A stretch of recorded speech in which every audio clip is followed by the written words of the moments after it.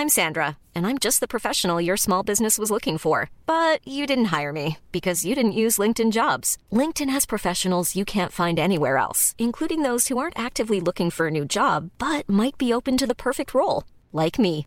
In a given month, over 70% of LinkedIn users don't visit other leading job sites. So if you're not looking on LinkedIn, you'll miss out on great candidates like Sandra. Start hiring professionals like a professional. Post your free job on linkedin.com/people today.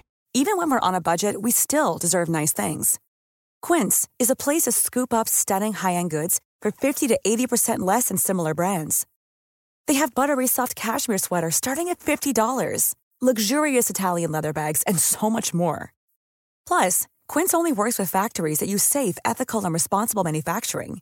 Get the high-end goods you'll love without the high price tag with Quince. Go to quince.com/style for free shipping and 365-day returns.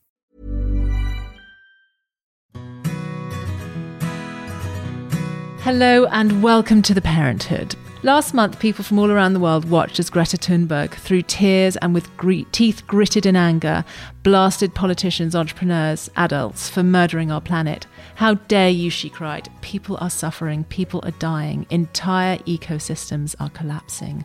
We're at the beginning of mass extinction. And while this is true, it came at the same time that psychologists warned of an increasing incidence of eco-anxiety, where children are catastrophizing and ending up with mental health problems. It's something I've been hearing of from parents who are passionate about the environment and who certainly don't want to deny climate change, but also want advice on how to deal with the fine balance of acknowledging the predicament we're in, but also protecting our children.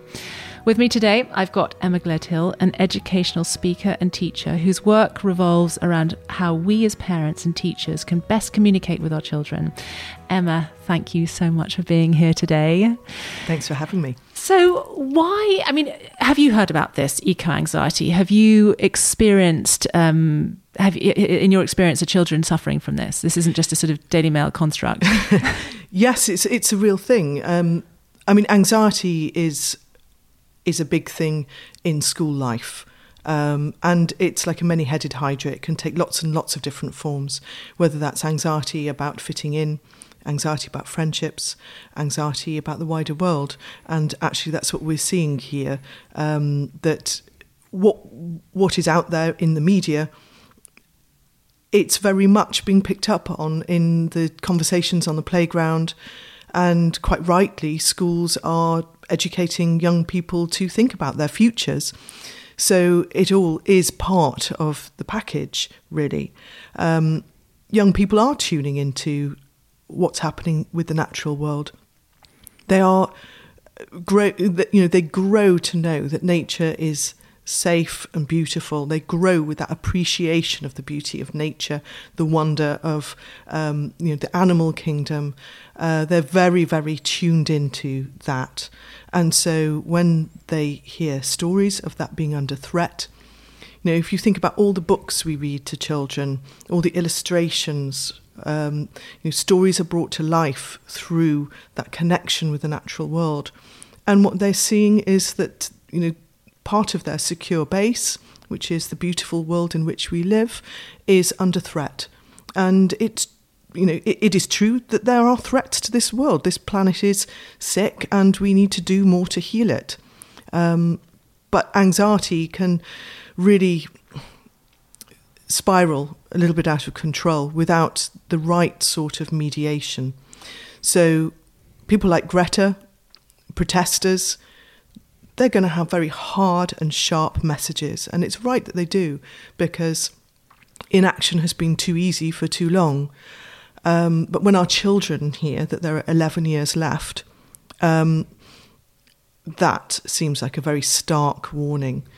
And children can't sort of filter as well what they hear.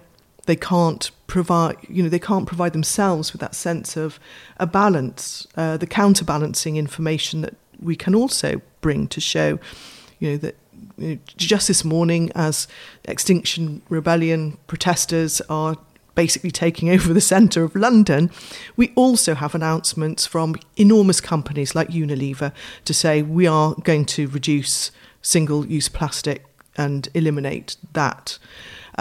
we have balances. Yes, there are predictions of difficulty, and yes, there are environmental disasters happening that are affecting people's lives in a very, very material way.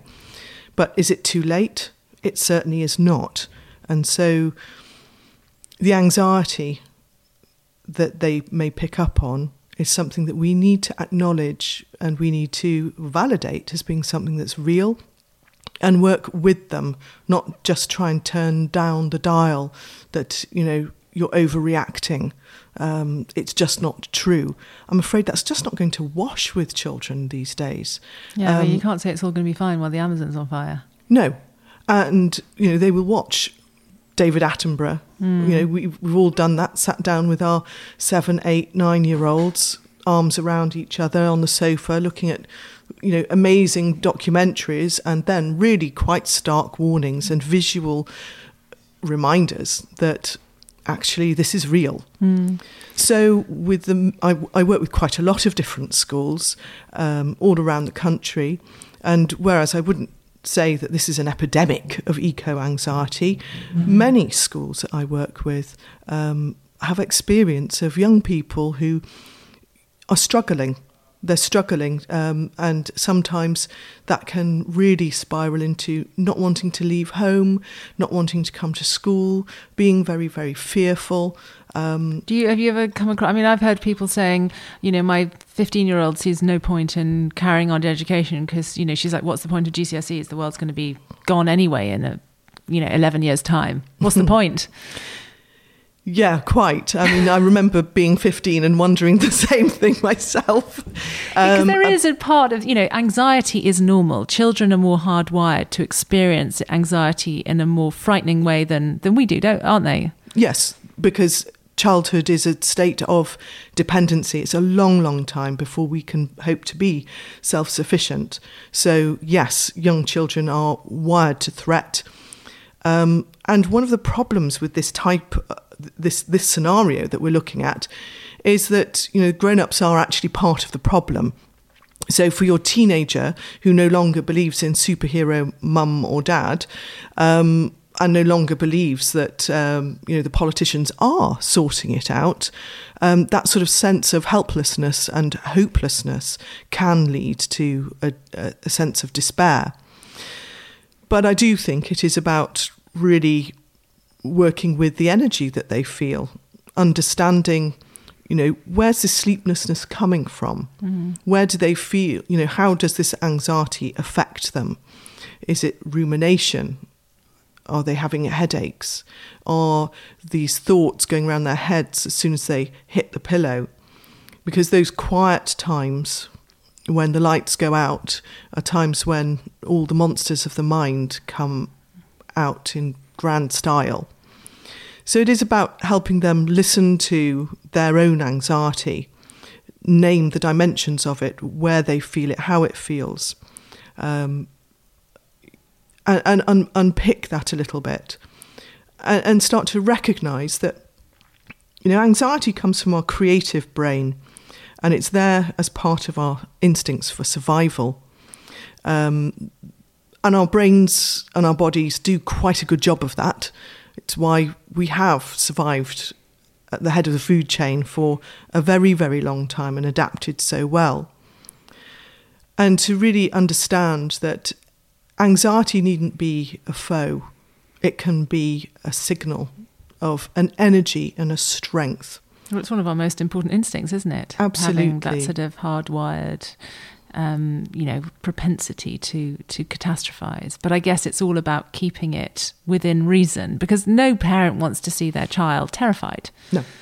Especially if we think, yes, you do have to be really scared of cars coming along, the road if you're not looking when you cross the road.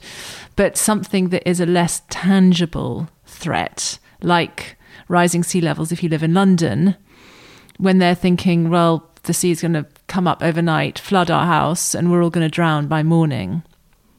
That is something that we don't like seeing our children experience, because it's not going to happen. And then there is, I've spoken to parents who said, who start getting a bit angry with the the campaigners and saying, come on, I get this is really important, but please don't scare my children. Is that right sentiment to have? Or, I mean, I can see that there's that natural reflex as parents who just love their children and want to protect them, but that's probably not the right way to deal with it. Well, when we're intolerant of those bad feelings, what we're trying to do is shut them down rather than work with them and work through them. So this is a golden opportunity for parents to help actually turn anxiety into something that can be verbalised, something that can be understood.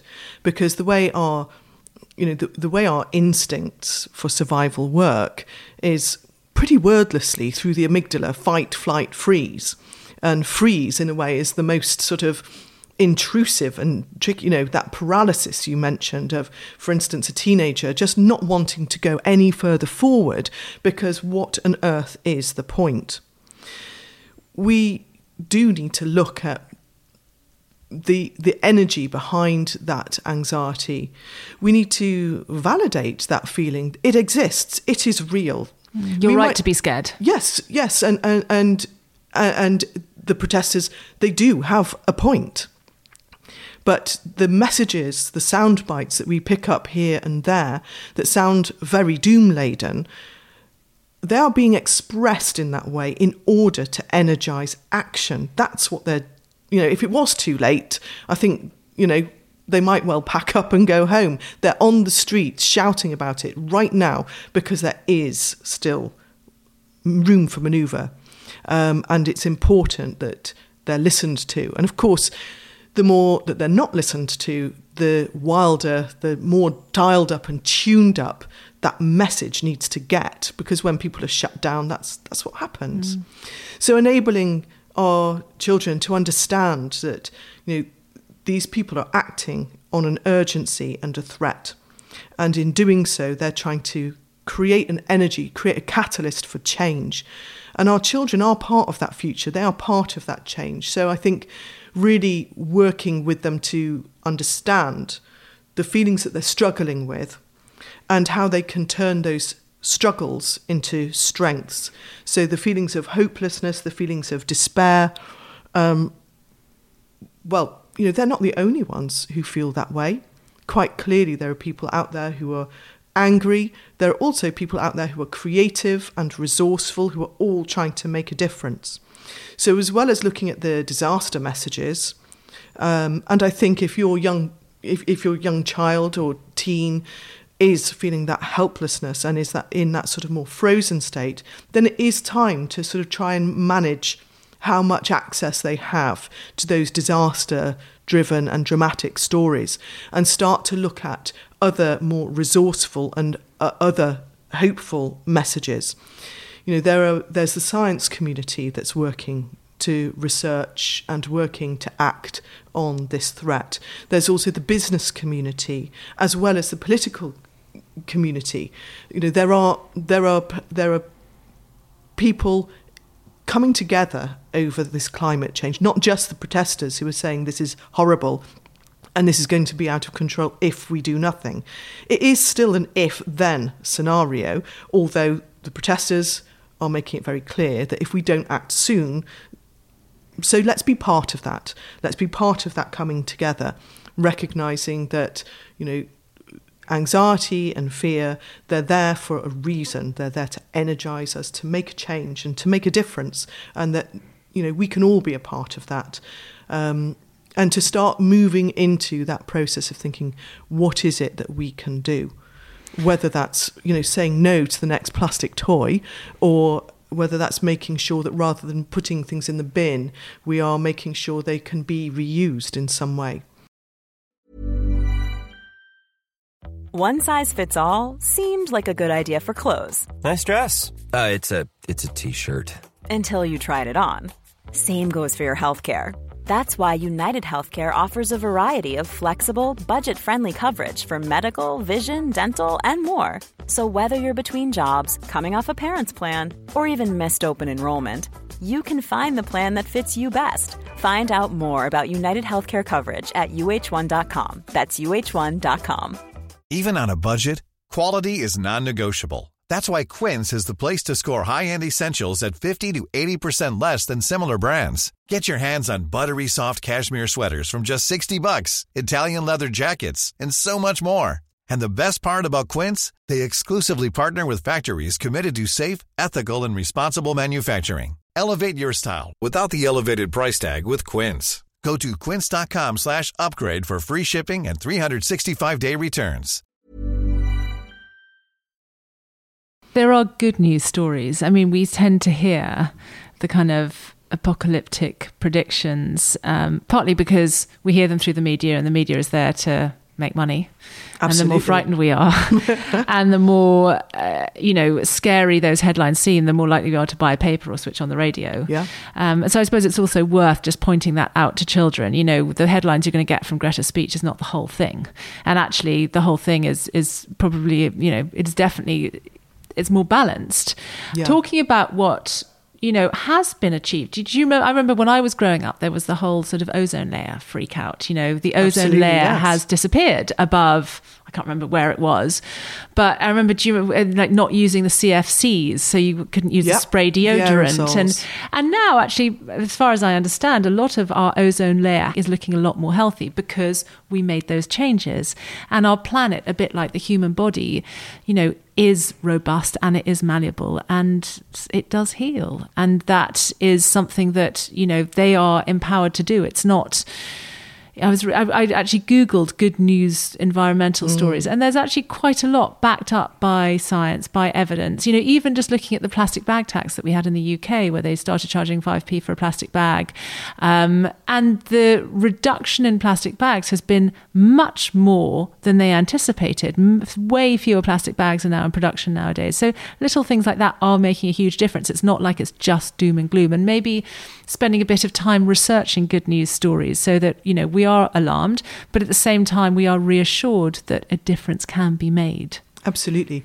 And that feeds back to being educated, having a rounded picture. What we see around us in the newspapers and on placards, they're all opinions, they're all ideas, they are all messages that are designed to provoke us into action, particularly what we see in the newspapers, as you say. So helping them to digest what is opinion and find balance, and particularly if you're looking at a young person who is very anxious and very preoccupied, to find those balancing stories. What we need to do is sort of stuff in some of the good news that's around this issue, and to understand how people are coming together in very creative and different ways to make a difference, and what sort of part can they play. A young child may not be able to feel as though they play much part, perhaps, but they can very immediately start making decisions around this. Whether that's looking at how we wrap up our sandwiches in the morning and not using cling film, whether that's around, using your flask, and for them to be involved in, cleaning that themselves the night before. They're actually playing a part instead of, buying more little bottles and cartons. For them to be deciding, do we need this Amazon order? The sort of very easy go-to reaction is, I'd like this, let's get online and let's buy it. Looking at the packaging that comes, thinking about environmentally friendly ways of getting about, how we're moving from one place to another, all the delivery miles that are coming from our impulse shopping, for example.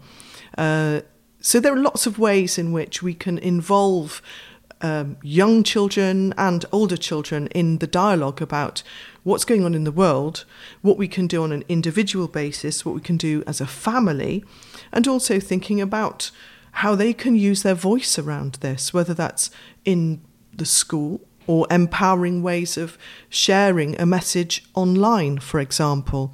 So instead of just reading messages, they can also take part, obviously with supervision and share, for instance, good news. How many plastic bottles my family avoided using this week, this month, this year, and sort of starting to tot it up. And then maybe not just my family, but my class. Right. At school. Exactly. I was thinking about this because I think children like stuff to be tangible. It's really difficult for us to say, listen, if we use 2 fluid plastic bottles a week, that is actually over time going to look like a lot of plastic bottles. And I was wondering whether maybe you have a jar with some pasta, and every time you make a decision to walk to school or not to get that packaging, or that maybe every week, rather than your milk coming in a plastic bottle, it arrives in a glass bottle that you wash and give back to the milkman, even if it does cost a little bit more. And that every time you're making those decisions that mean there is less impact on the environment, you're putting a piece of pasta or whatever it is in the jar, right? So that over time you see that jar growing and growing and growing, and that makes the decisions you're making that you can't see because you're not having all this extra a little bit more tangible, and they can then see how that sort of accumulates. Another idea, someone said to me, keep all the plastic you use in 1 week as a family, photograph it, and then see the next week if you can shrink that. And then the next week if you shrink that again, because then you've got these photos that you're comparing, and you're thinking, well, actually, we didn't really need that. I mean, I was the other day, my son's now writing with a fountain pen and he needed more cartridges, and I went into the shop to get some, and I bought these cartridges, and it came in 3 times as much plastic as it needed to. Right. And I was actually in the middle of kind of researching this. I thought, this is ridiculous. But I sort of took it to the till, and I was about to pay for it, and I thought, you know what? No, I'm not going to do this. So I said to them, you don't have one of those ink refiller things? And she goes, oh, yes. She dug around. Yes, I do. And so in the end, I walked out with a glass jar of ink and a cartridge that I could refill. Old and we school talked style. about at school, at home, we made that little decision. It was just a different way of thinking. And if more of us do that, if all of us who use fountain pens are like, no, we're not going to use cartridges, we're going to use ink and a refillable thing, they'll stop making cartridges. Both of those are beautiful examples, because if as parents we're going to be effective in working with the anxiety that our children may face, whatever it is, we need to tune in to what it is at first, not try and dial it down. Say, I see you and I hear you, and I feel the energy behind your worry. Yeah. And a lot of what you're thinking makes absolute sense, but let's do something about it. What can we do? And absolutely making it manifest, making it, of course, we can pat ourselves on the back a little bit because we have made some difference. And if everybody is doing something over time, it will start to change the world. But what we're showing them is that actually we can take those worries and we can share those worries, and we can move from sharing something that was private and individual and worrying and disempowering into something that is happening between us, that is going to shift the waste in the world, and it's going to shift our feelings of helplessness, because the more people who are actually advocates for just one thing, just one tweak, just another change, all of those tweaks do matter. So I think for families to come together and be creative, to look online for other tips and action points, think about how we can add variety to what we can do in our own lifestyles, and also to use the school community and for them to feel a part of a wider community, how they can find a voice in society. We have the role models of people like Greta and Malala, who have used their voices in order to get their messages heard. And actually, for once, those teenage voices are getting a really positive recognition. There is something very powerful and empowering and moving about that. So it is a gift, I think, for us to show our children that they matter, and their engagement with the world, it matters, that it's for them now and for them in the future, and also it's for us to come alongside them and to help work with that energy and turn what seems like a struggle, an insurmountable struggle, into something that can become, actually a strength, a responsibility, an empathy, a creativity, a resourcefulness. A collaboration. Absolutely. It's interesting. I like that idea of turning your anxiety into something that's really productive. Because actually, if you look at Greta, you look at Malala, you look at these people, they're all blimming scared. And yet they've thought, right, what am I going to do with my fear? What am I going to do with the energy that has, as a result of this fear? I'm going to use it as a power for good. And look what those two girls have done. Amazing, amazing things. So we almost need to say, use them as an inspiration. I know you're feeling scared and I understand why you're feeling scared. But instead of hiding away in your room and refusing to go to school, let's use that anxiety and actually make a difference. And it's almost like that sort of energy, exporting it into something that will be productive as opposed to something that will just eat you up from the inside. Yes, something that is productive, something that is informed in a balanced way. Actually, it can be very educative and very empowering on so many levels. So yes, it is about turning what might feel like a super struggle into what could be a super strength, because we've got ethics, morality in there. We've got a lot to celebrate. But when we turn the dial down and try to shut down anxiety, it doesn't go away, it stays and it grows in secret. There's nothing anxiety likes more than that sort of privacy and secrecy. That's when those spiralling thoughts of catastrophization can really get out of control. So you won't be able to talk your child out of it, tell them out of it. Or ignore them out of it. No. So the more we get alongside and work with it, they will learn that their fears and anxieties, that they should listen to them and they should find what's the message and learn to work with others to get support. When we stand together, we are far, far stronger than when we're alone. Even if we're children. Even if we're children. If a person is looking at a mountain and is standing next to a stranger just 3 feet away, they see the gradient of that mountain as being less. So when we are with people who listen to us, who are able to empathise with us, who are able to validate our feelings and our fears, all these feelings, they're right, actually. They mustn't be told that they're wrong to feel these things, because they do, and that's a fact. So let's work with it, and let's be creative, and let's also be real. Because that's the other thing, anxiety works on fiction, and you can't just tell some glib magical story that it will all come out in the wash. We actually need to gen up on the knowledge.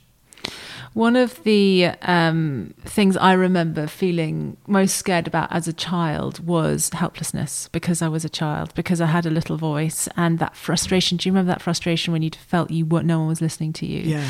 And so I think, talking to your children, obviously, if we don't listen to them, if we don't acknowledge that they're feeling anxious and the reasons for it, then we're basically doing exactly what Greta is getting really annoyed about, listen to us. But also, I think the other thing that's potentially scary is they're getting all this doomsday predictions, and yet they think there's nothing I can do about it because Donald Trump's not listening. So that's it. That's it. And I think one of the things that is really empowering for children is the understanding that they are very powerful because they're consumers. Children are massive consumers. Oh, gosh, yeah. And consumers, although they don't necessarily feel like it, have tremendous power, because ultimately people are providing what the consumers want. So if as a consumer you say, right, I'm not going to buy something that's packaged in plastic, however much I want it, as long as I don't absolutely need it and it's not a drug that's going to keep me alive that can't be delivered in any other way. But in all the things where I can think I'm going to choose not plastic, that will force the consumers into making a difference. I was talking about this to my son the other day with Lego, and he's obsessed with Lego, which is all plastic. Absolutely. And I think there are some children where hypocrisy needs to be pointed out to them. They're saying, well, I'm never going to go on a family holiday again, and I don't want to take a plane, and I'm never going to eat any meat, even though I'm growing and I probably do need that protein. But they're glibly getting loads more Lego because they really want that. And Yeah. just sort of thinking with them, well, actually, there's quite a lot of plastic here. If every child in the world said, you know what, we're going to boycott these toys until they're delivered in a more sustainable way. They don't have all that packaging until, this will force the disruptors within that industry to say, well, okay, an alternative plastic doesn't exist, but our company is going to go bust unless we think of a way that's more sustainable. And actually, we don't have till 2025 to find out. We kind of need to do it by next year. Yeah. That's going to force them into change. And so children do have power. They just need to understand how that power can be manifested. And I think that sort of idea of giving them that sort of little micro moments of power as consumers is really important. And you can consolidate that by helping them or encouraging them or inspiring them to write about it. Because they can write to the manufacturer, they can write to the customer services. They can make their voice heard, and they might not always get answers, but it consolidates the sense of purpose. So we're moving from that paralysis. If you think about those three sort of primitive amygdala-driven responses to threat: fight, flight, freeze. We can't fly from this planet. There's no planet B, as they say. And we can't just put our heads in the sand, but we can fight. And so when we consolidate and celebrate those moments of a wise decision, an ethical decision, a creative path taken rather than a convenient path taken, when we make manifest the small differences that we're making, but also thinking about how we as individuals can also be influencers on a larger scale, how we can post opinions, how we can, a family Instagram account where we start, actually celebrating and sharing that, or writing to manufacturers, or writing to Amazon about their packaging, for example. We start to build that up. We start to look at, okay, this supermarket and this supermarket, they're changing their packaging, so we can go there with Tupperware instead, for example. So they see those choices. They can see that they're part of a dynamic and changing whole where people are coming together for good.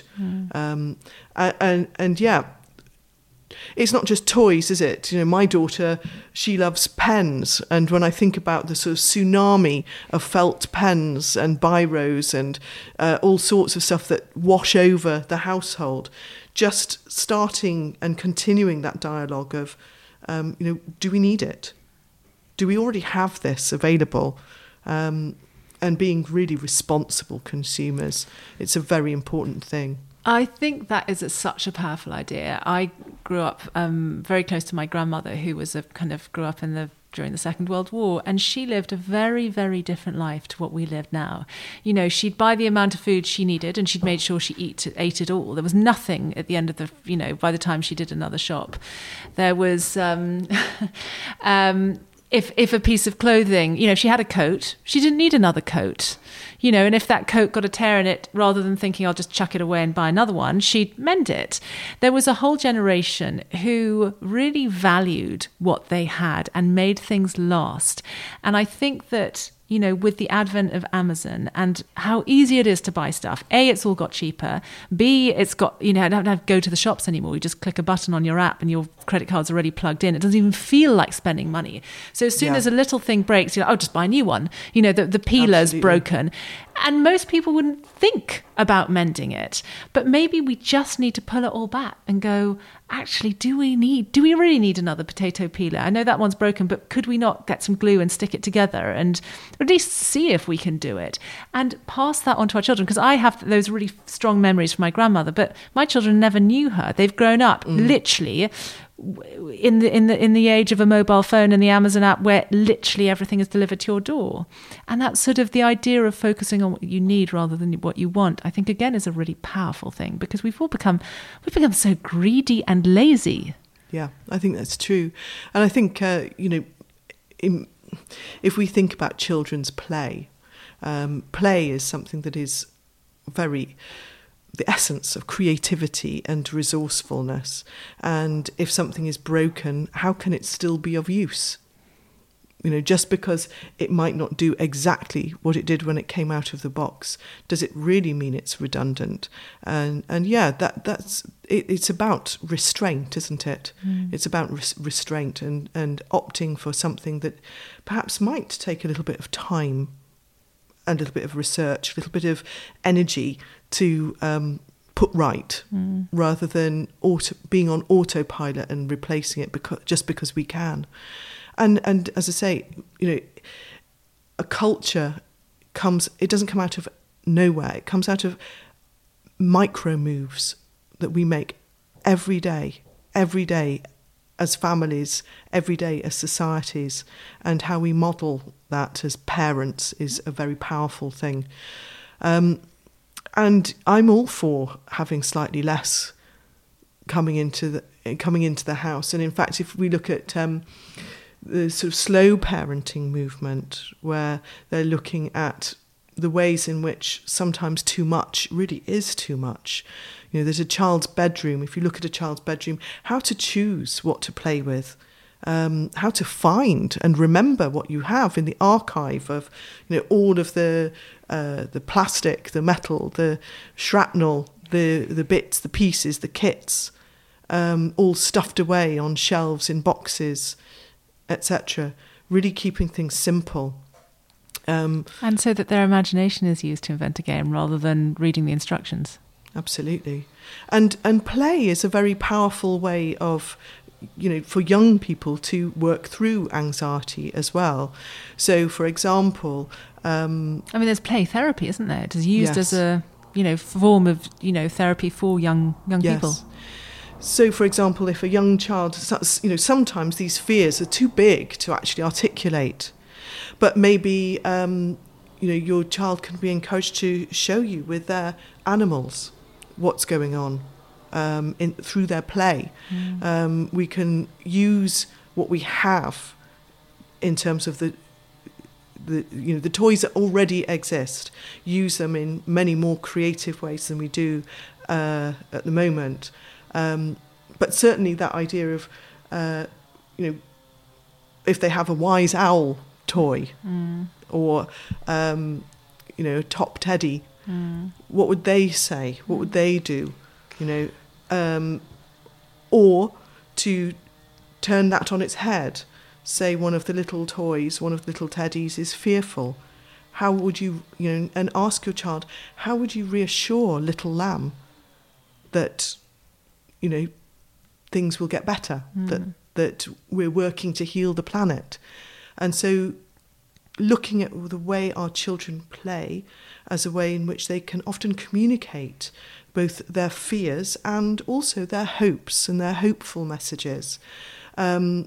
And also to start opening up a dialogue that might be actually quite hard to initiate, because it's very, very hard to express.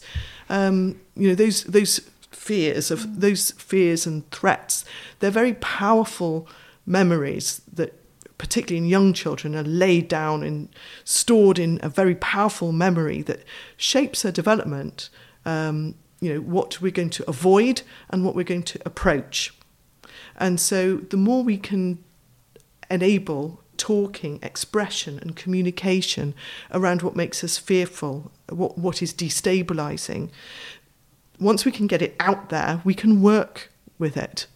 Because it's just not as simple as sitting down with your child, your 8-year-old, and going, talk to me about your anxieties around the climate. I mean, they're not going to go, oh, well. So it all starts, I mean, they just don't communicate like that.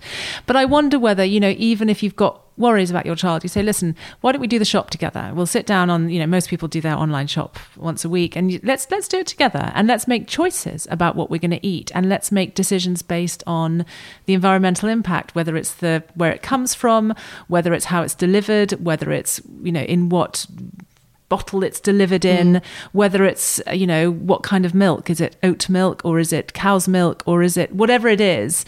And then that's initiating a conversation. What can we do to make sure that we're behaving responsibly? And then talk to your friends. Actually, I had really fun, you know, doing the shop with my mum yesterday. And I realised actually we probably would normally have bought 10 extra plastic bottles, but So that's 10 extra ones that we didn't buy. And that just does give them the power, doesn't it? Yeah. I think also, real life shopping as well. When we actually go to the supermarket, and even in urban environments, this is very easy to do in a bite-sized way. Now we've got these sort of Tesco Expresses, etc., and micro Sainsbury's all over the place. To nip out together and take something off the shelf and look, where did this vegetable come from? Guatemala. Does that sound English? Does that sound European? Where is that? And you can get on Google Maps and you can work it out. How do you think that got here? And so we can open out that sort of sense of, a very concrete understanding of where things come from, what their provenance is, what the carbon footprint associated with that is going to be. So how did it get here from Guatemala? And we unpick that and unpack that, and we say, okay, we maybe say no to that. Let's see what didn't take a plane journey or a journey on a ship. And it's not like they can never have that thing again. I mean, my daughter, she loves raspberries, and she's like, Mummy, why can't we have raspberries? I'm like, well, it's October. Raspberries don't grow in the UK in October. And it never occurred to her, because raspberries are available all year round, it never occurred to her that you can't have raspberries during. We'll have them when they're grown here, but I'm afraid we're not going to import these hugely fragile things when we have them best for 2 months in the summer. And yet, I remember growing up you had your raspberries in the summer. No one had raspberries in January. And yet this is a generation of children who've never actually had that. So it's almost like pulling them back and saying, let's think about where these are coming from, and sort of introduce the idea about seasonal eating. Yeah. And I think it's acknowledging that if the world is going to heal, we have to tune into the world and its natural seasons, the climate that we're in, and, what the consequences of that are, whether that's saying no to raspberries or being at a point of choice about it. That if we are going to have raspberries, then it's not going to be something that's part of the weekly shop, but it's going to be an informed choice. And with that informed choice comes a sense of agency. And it takes us back to that connection with how can we act and how can we make the change. And it has always been the fact that the younger generation is the catalyst for change, whether that's the birth of rock and roll or, the many ways in which, the internet and the use of the internet has just been revolutionised through youth culture a lot of the time. That's such an empowering sentiment, that the catalyst to change has always been driven by the youth. And I think that is something that we do need to tell our children a bit more, because you feel so disempowered as a child, I think, so often. You think people are making decisions without you and that aren't necessarily in your best interest. And historically, that's absolutely true. You just can't deny that. And also to make them a little bit more empathic about what they're saying around other people from time to time. I remember in the 80s when I was at school, I'd really gone for it, learning about the Falklands War, and I was on the playground cheerfully predicting a nuclear Armageddon. And obviously my empathy radar was not actually tuned in at all. It took the headmistress asking my parents to come in to ask me to dial down the politics on the playground.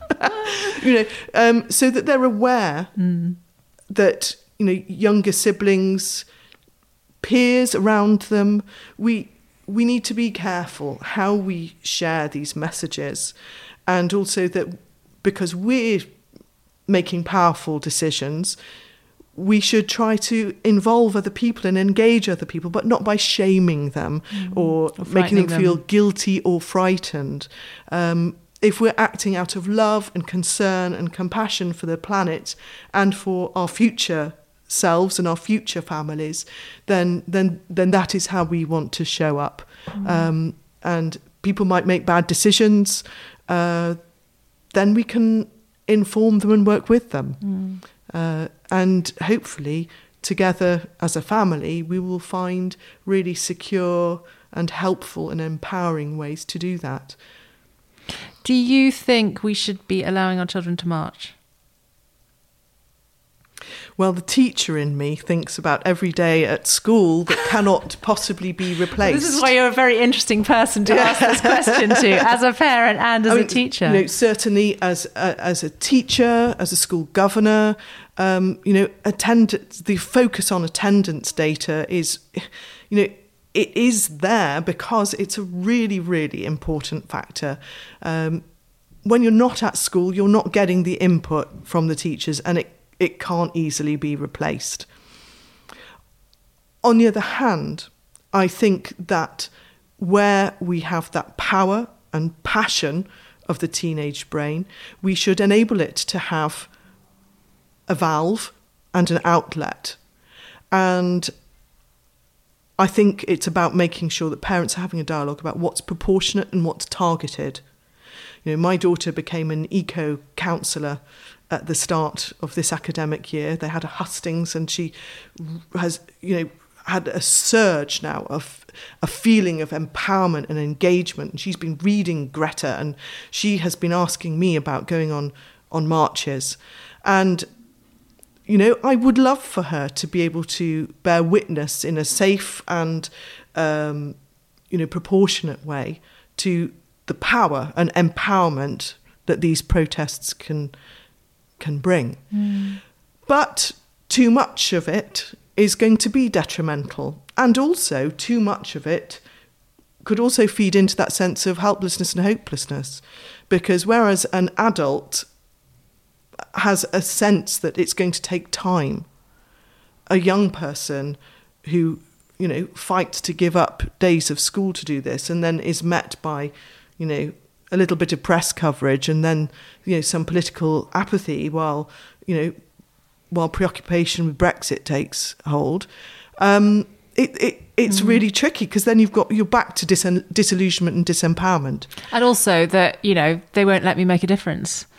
This kind of feeling of them and us. And, here I am. My mother has acknowledged why I'm feeling scared and anxious, but she won't let me go and march.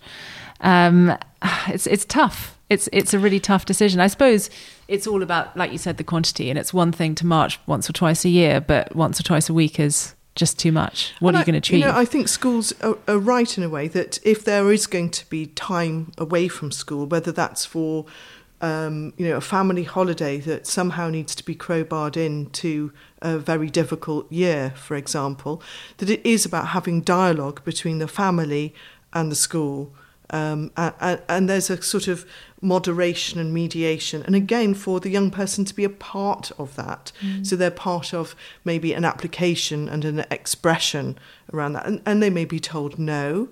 And that may be something that, the family needs to process a little bit. But it is all about processing these struggles, understanding them, processing them, understanding both sides of the picture here. Actually, a parent's legal responsibility is school attendance as well. And a school has a safeguarding responsibility to protect that child's education and make sure that their attendance is good.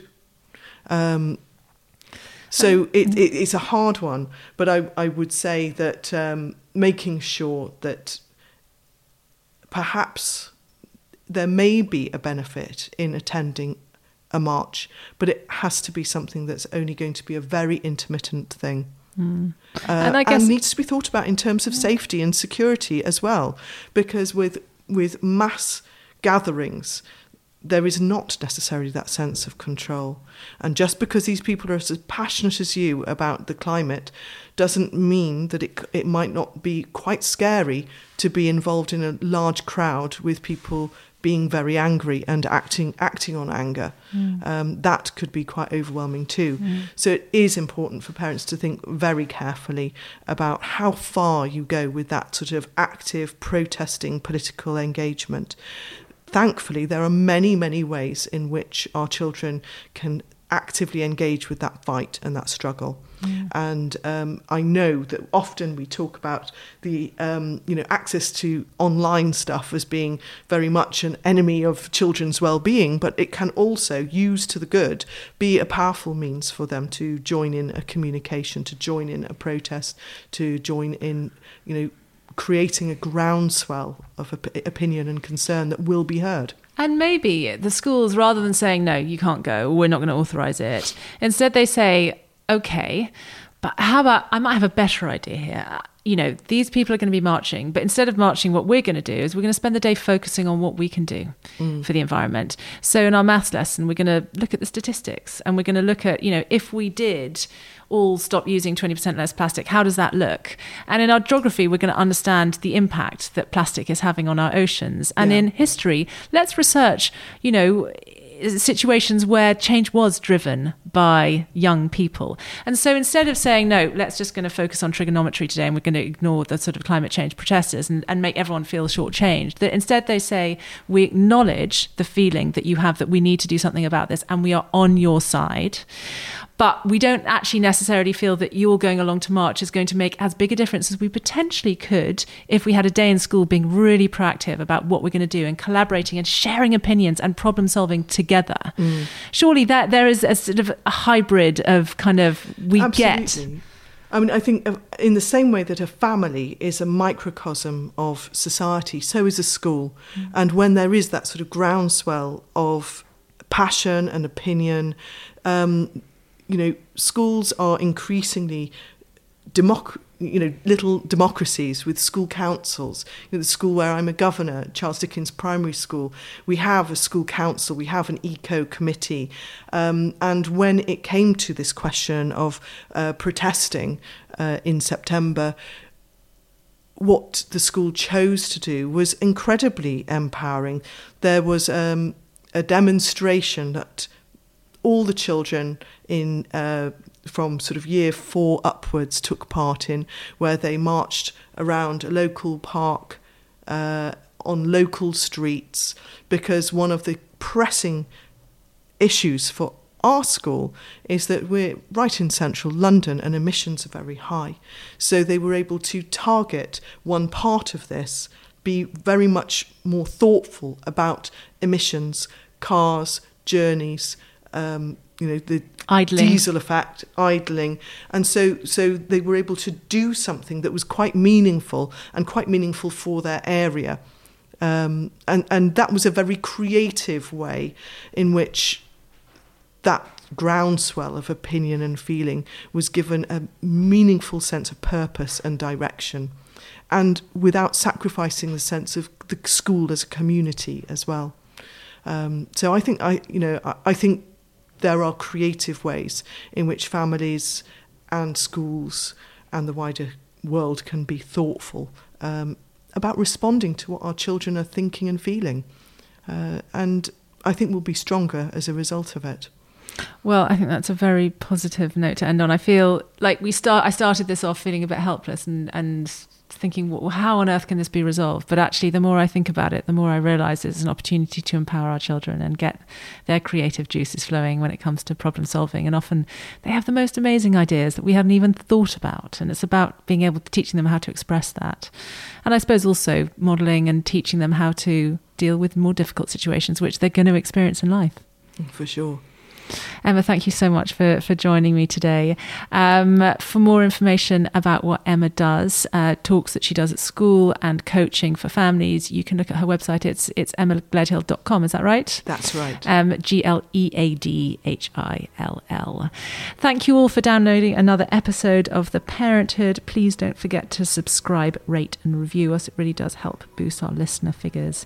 You can follow me on Instagram. I'm at marina.fogel. But in the meantime, from Emma and me, thanks for listening. Goodbye.